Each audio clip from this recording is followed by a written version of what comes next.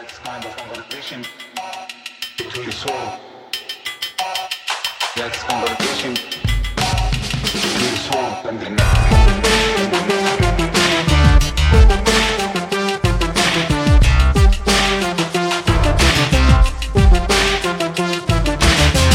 Hello, Prestige heads, and welcome to American Prestige. I'm Danny Bessner, here as always with my friend and comrade, Derek Davison, and we are excited to bring you the news. Derek, let's start with Gaza. Yes. So without recapping too much what we covered in last night's Gaza update, the Israeli operation at Al-Shifa Hospital in Gaza has continued through the day on Thursday. They keep releasing piecemeal these little tidbits of things that they say they've discovered at the hospital. None of it has been terribly compelling in the context of there having been a massive Hamas underground command complex beneath this facility. They've said that they discovered what they called an operational tunnel shaft.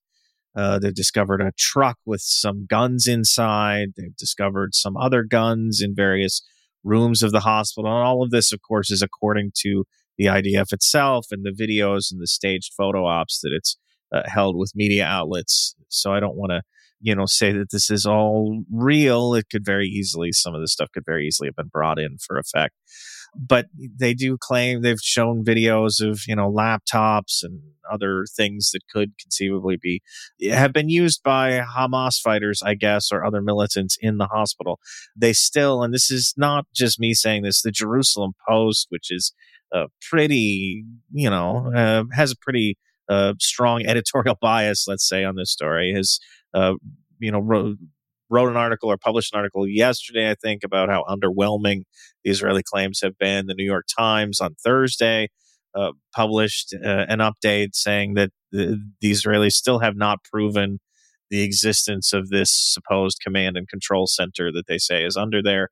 The IDF is arguing that it's taking them a while, I guess, because of potential traps or, some risk to the soldiers. They're taking their time searching the facility, and it'll take a while before they've fully done that. They're also suggesting that Hamas somehow concealed or covered up or scrubbed out evidence of this command and control facility. I'm not quite sure how that would work, given that all the mock-ups that we saw before the Gaza operation began and before certainly this operation at Shifa Hospital began suggested just this huge underground complex, like an office building essentially dug under the hospital. And it would be hard to cover that up. Let's leave it at that. Meanwhile, while this is all going on, there are hundreds of patients in the hospital, thousands of people sheltering there, all trapped without food, water, electricity. So, something's got to give here in terms of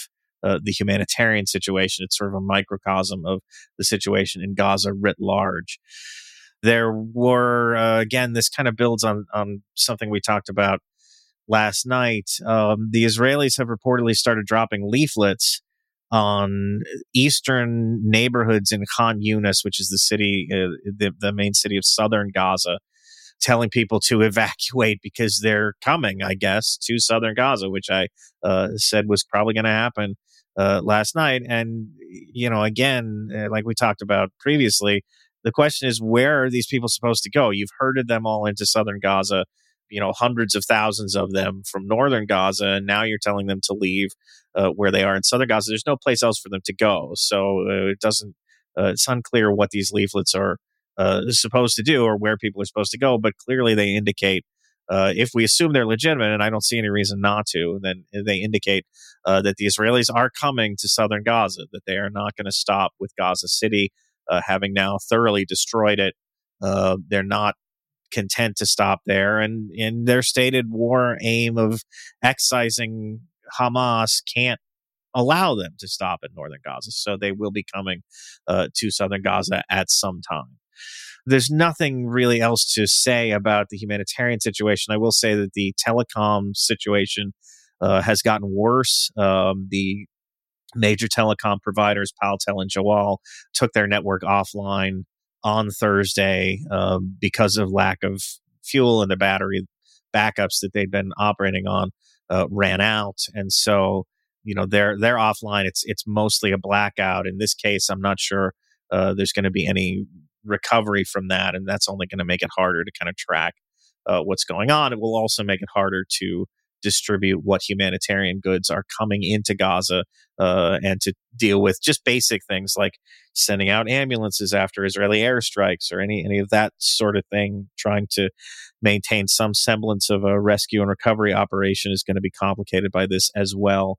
Again, this seems like a permanent thing at this point. It's not like the switch has been turned off and can be turned back on without some movement to support telecom network outside of what was already there and is no longer operative. I'm not sure what the alternative is. I don't have anything else to say about a hostage deal. That's still, there's still reports that this is imminent, and yet, they've been reports that it's imminent for a couple of weeks now, and it hasn't happened. Still no indication that it's going to happen at this point. Yeah, I think that's all I have. But if you have any specific questions, we can discuss. Is there been any international response, or is everyone just watching?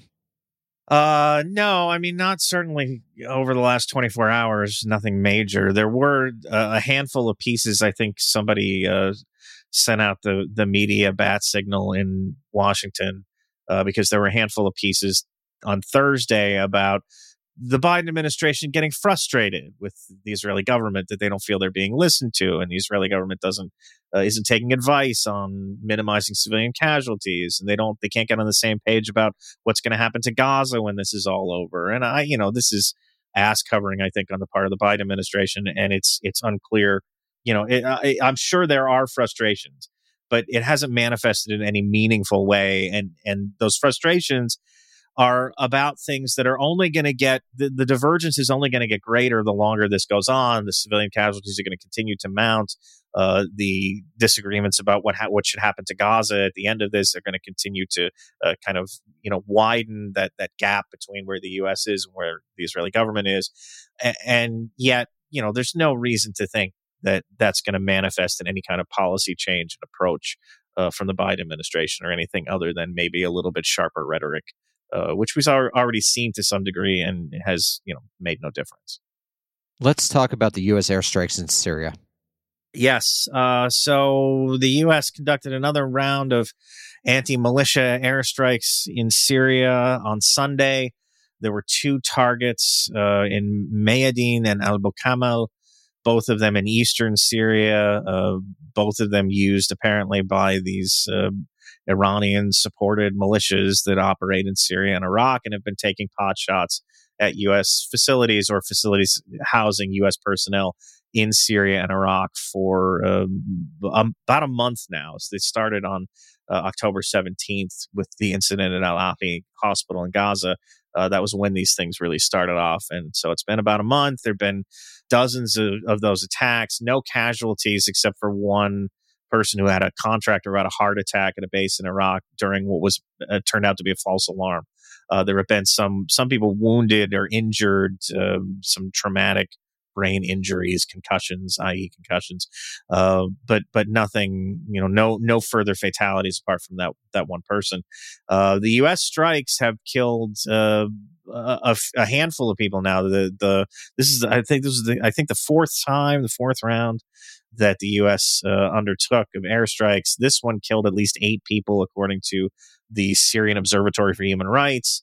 It was immediately followed by a flurry of attacks against U.S. forces in Syria. Again, these kind of pinprick attacks against facilities where U.S. forces are housed, suggesting that there was no deterrent effect, as there has been with none of the other ones.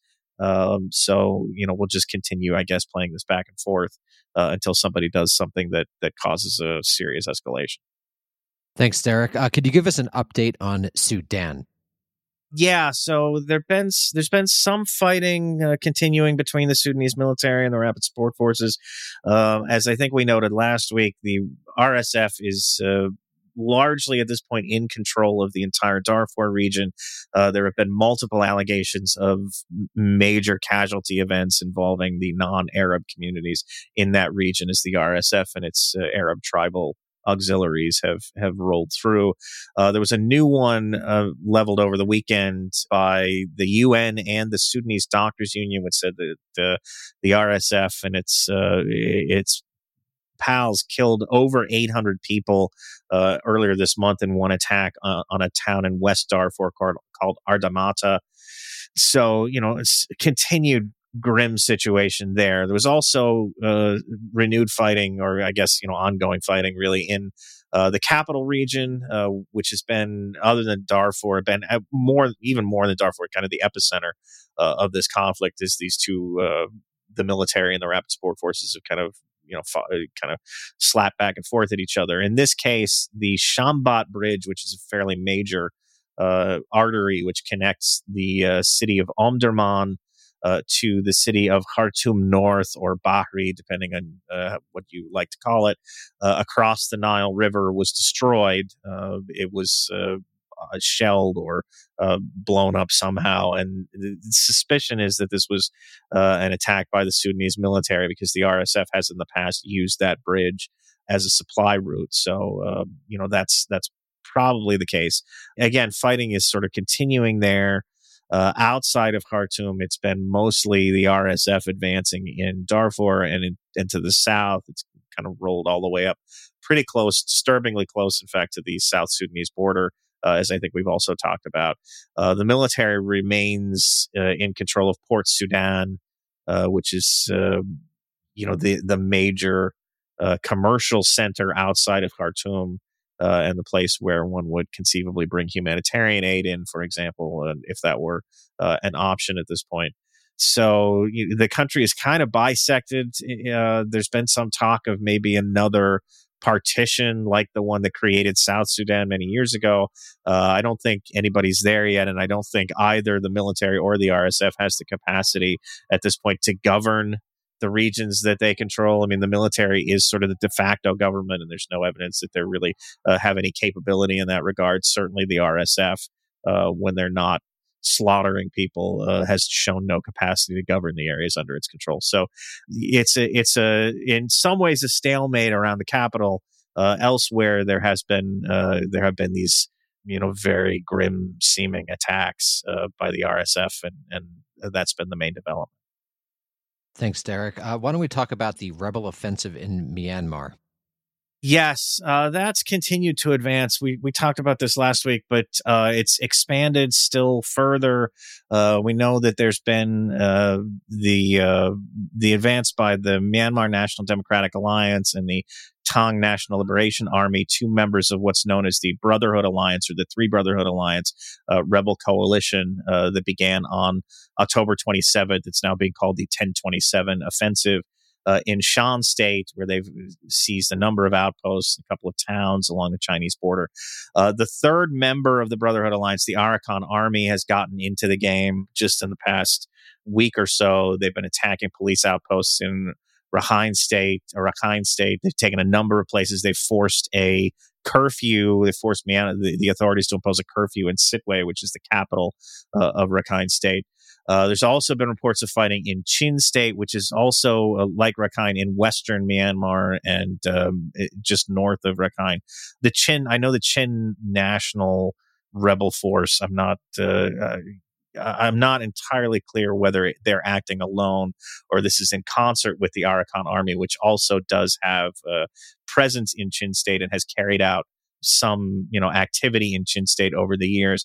That fighting has left rebels in control of at least one border checkpoint into India. It's driven thousands of people. I think around 5,000 was the last I saw, into India to flee the fighting, and a number of them, Myanmar soldiers, border guards, etc., kind of fleeing the rebel advance. Some number of those displaced persons have reportedly, and this was just reported on Thursday, so I don't have full details of it, but have reportedly moved back into Myanmar. So the situation may be calming down, but it's calmed down with the rebels in control of at least part of the border. The UN estimated that since the 1027 offensive began and other rebel groups have sort of picked up on it and engaged in their own campaigns against the Myanmar military and the junta, um, that about 200,000 people have been displaced in the fighting, which brings the total number of people displaced within Myanmar by constant. It's been we're coming up on 3 years since the military retook power and launched just an unending series of civil conflicts. That's now at 2 million or more internally displaced. So again, a fairly dire situation. Some of this is harder to track because there hasn't been a lot of media attention on it, and these attacks, these rebel offensives, are taking place in some fairly remote areas. So it's hard to get hard information, but things do seem to be going definitely in a direction that I think the junta would prefer they not be going into. The tide seems to be on the rebels' side at this point. Speaking of rebels, could you update us on what's going on in Mali? Yes, that's a new development as well. People may be familiar with, we've talked about this, the Coordination of Azawad Movements, which is a rebel coalition that stretches all the way back to the 2012 Northern Mali uprising. It's predominantly Tuareg, although there are also some Arab factions within it. They've been engaged in fighting with the Malian military for several days now. They actually, announced a couple of months ago that they were restarting their rebellion effectively. The fighting has focused on the Kidal region and specifically the town of Kidal, which is a strategic northern town that has been a rebel stronghold going again all the way back to that 2012 uprising. There's been a vacuum created in that region as the UN has been withdrawing its peacekeepers, and they finally completed that a couple of weeks ago at the behest of the Malian junta. And there's been this back and forth about who's going to take over the outposts that the UN is abandoning. Is it going to be the military? Is it going to be the rebels? And the military moved in. They moved on the last of these outposts in Kidal over the weekend, and that sparked a running battle for a couple of days. The junta now says it is in control of Kidal. This is fairly momentous. It's the first time that the Malian government, any Malian government, has had direct control in over the town of Kidal really since the 2012 uprising. There have been a series of kind of it's been sort of controlled by proxy ever since then. I mean, the uprising was settled for a time, at least in 2013, 2014, 2015. But it's been a very tenuous sort of settlement in terms of, actual hard political control over Kidal. And so now that seems to have changed. It's presumably a setback for the rebels. I don't know what their disposition is at this point, and I don't think they've even commented on losing Kidal yet. But this is certainly a situation that continues to be fairly combustible, and it's one that we haven't said anything here about. I haven't said anything here about the jihadist groups that are roaming all across Mali, but they are certainly still there and still functioning, still thriving in many respects as the junta battles these rebels and shows no real capacity for taking on the problem of jihadist violence. I should say our friends in the Wagner Group, or whatever remains of the Wagner Group, reportedly participated in this attack on Kidal, or this battle in Kidal. So, good for those guys, I guess, for keeping on. Yeah, good for them, moving on past tragedy. Speaking of the Wagner Group, let's talk a bit about Ukraine. And the Ukrainian army appears to have crossed the Dnipro River. Yes. So for a couple of weeks now, at least, there have been these rumors. The Russian war bloggers and war monitors have commented on this. There've been, chatter about it in think tanks. I know the Institute for the Study of War, which is a favorite among the pro-Ukraine crowd, has been saying this, that the Ukrainians have established a couple of footholds on the eastern bank of the Dnipro River in Kherson, which is, in southern Ukraine. It's the Dnipro is the river that separates the Russian and Ukrainian lines. In that province, the Russians pulled back months ago, pulled out of most of Kherson across the river because they felt their defensive positions in the rest of Kherson were no longer tenable. So they've been using the river as sort of the geographic front line. Well, a confirmation of sorts came earlier this week from Ukrainian President Volodymyr Zelensky's chief of staff, Andriy Yermak, who was giving a think tank speech in Washington and said that the Ukrainian military had, he said, gained a foothold on the eastern bank of the Dnipro River. The Wall Street Journal later did some reporting on this and described it as 3 toeholds. So maybe not quite. I think you need 5 toeholds to have a foothold, right? That makes sense.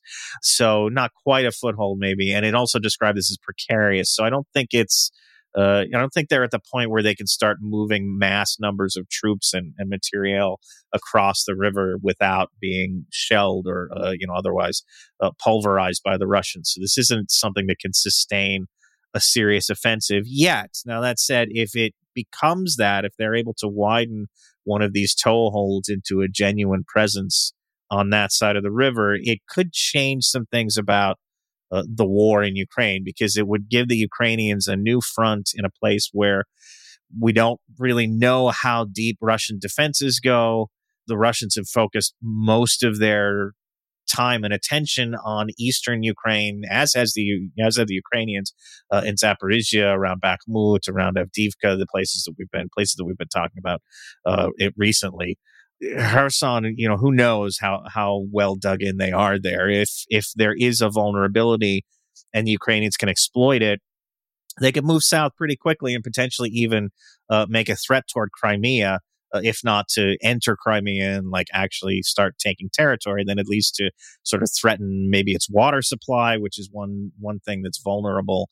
But there's some things that the Ukrainian military could do if this becomes a major foothold to draw the Russians out of eastern Ukraine and force them to distribute forces in a different direction. So it could be a significant development, but I don't think we're there yet. This is something that would have to develop a little bit more before it became a serious story.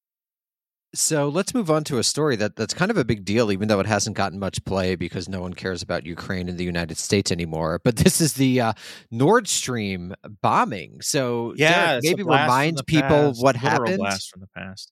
Last year, people probably remember somebody, some enterprising soul, blew up the Nord Stream gas pipelines, which connected Russia to Germany directly under the Baltic Sea, brought Russian natural gas. Now, the Russians had already mostly shut these things down. They weren't supplying gas because, of the bad blood over the Ukraine war. Nevertheless, this was a pretty major development. These were pretty, substantial pieces of infrastructure. And there's been a great deal of speculation, a lot of it in the West focused on the bizarre notion that Russia would bomb its own pipelines. But elsewhere, there's been speculation about, did the U.S. do this? Did, somebody else in NATO do it? Did the Ukrainians do it? Well, there is a new person, I guess. There's a face to put on this operation now. At least the Washington Post reported, and I think this was in more than one outlet. They reported this week that a Ukrainian special forces colonel named Roman Chervinsky was the operational coordinator, operational head of the Nord Stream mission, the mission to blow these things up. It's still, this is still very speculative. There's no indication yet as to how far up the chain of command this went. Chervinsky was not apparently the planner. So there must have been people above him in the chain of command who were involved in plotting this out and ordering him to carry it out, assuming that he's not just a patsy here and that he actually was the guy who was responsible for this. There's a lot of assumptions baked into this story, but it is interesting. It's interesting that he was outed. I've seen people speculate that maybe he was outed by his own government, that there is a lot of tension behind the scenes between Zelensky and his top general, Valery Zaluzhny. And this may have been an attempt by Zelensky's office to kind of pin the Nord Stream operation on Zaluzhny by, Chervinsky up the chain of command all the way to the commander-in-chief of the Ukrainian military. So I don't know. I don't know what to say about that, but they do seem to not be getting along. Zaluzhny, you may recall, last month, I think late last month, started talking about openly about the fact that the war is a stalemate And Zelensky very quickly kind of laid into him publicly over this. And so they don't seem to be getting along very well. I can't say that that's the reason why all of a sudden we now have a prime suspect in the bombing, but it is something to consider. Wild. We should do an episode on Zelensky. His trajectory has been quite interesting and kind of reveals the vagaries of associating with the American empire if you're not of a direct national interest.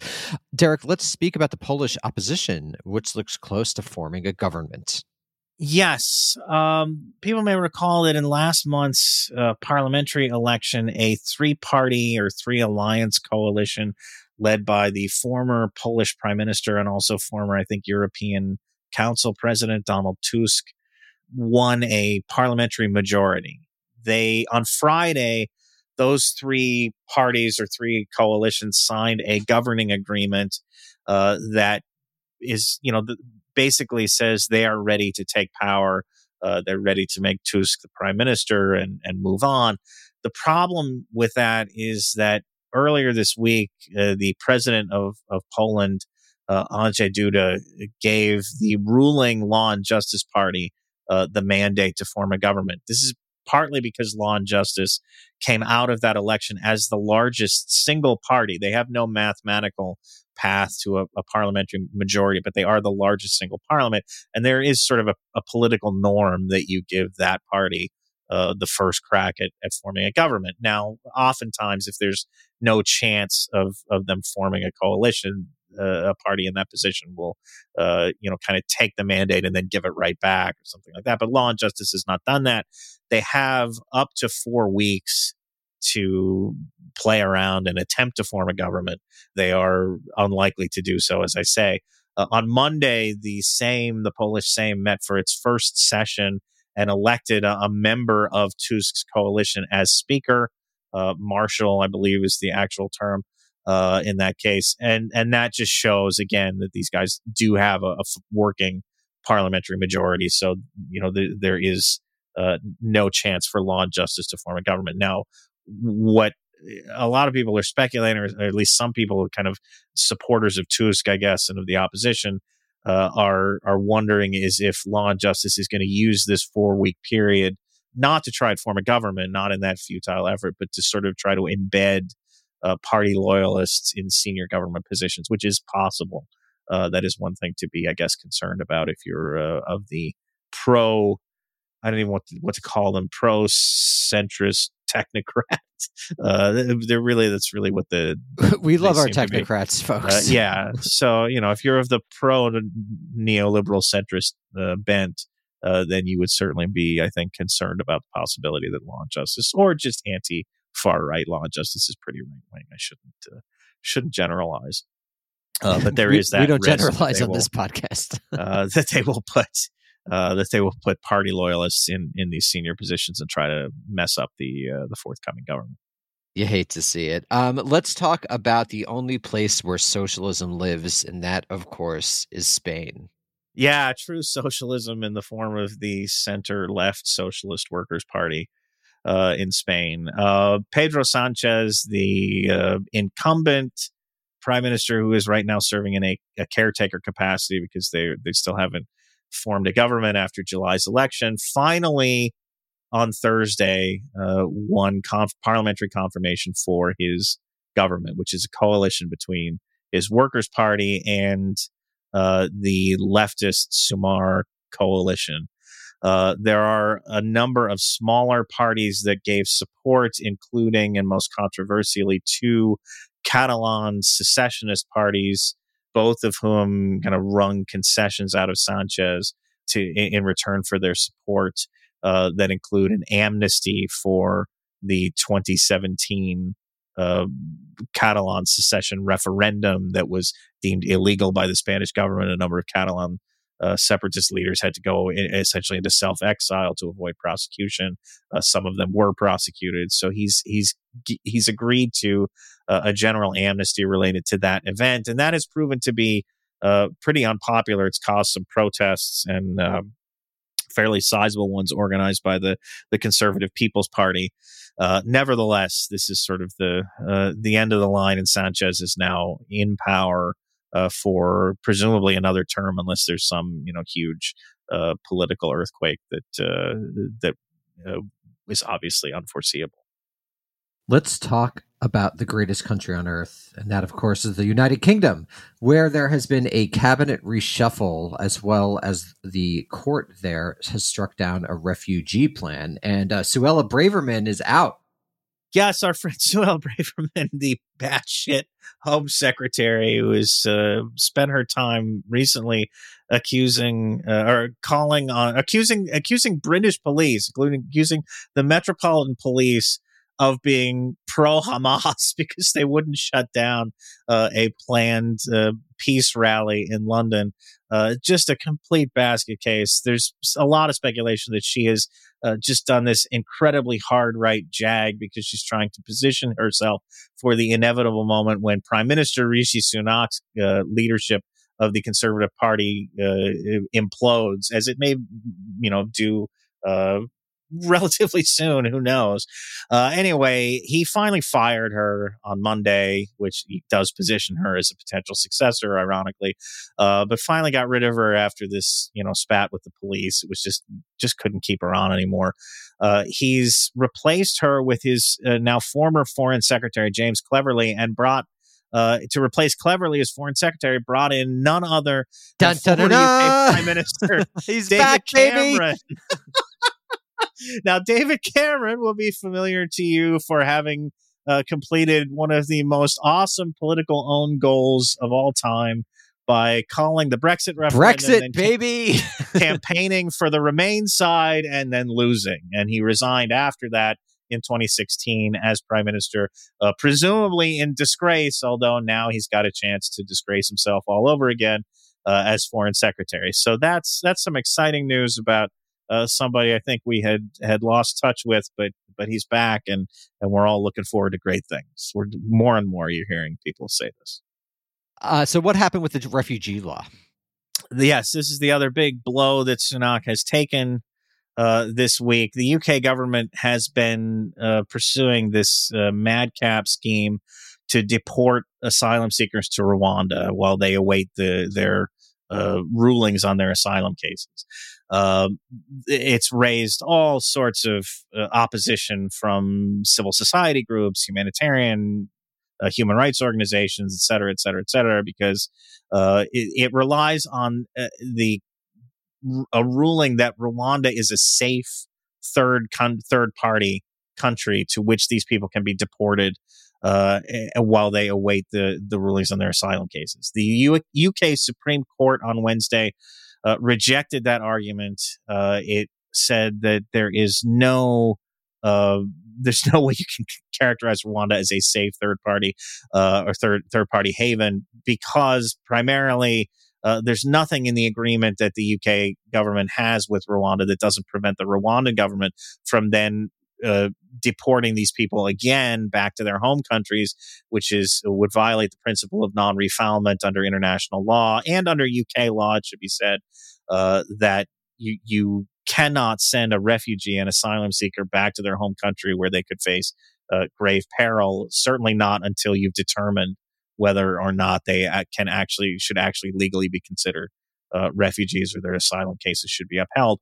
So the court ruled that there's not, both according to international law, and it cited the European human rights law, which is something the UK is still party to, despite the nativist fringe in the UK desperately wanting to get out of that.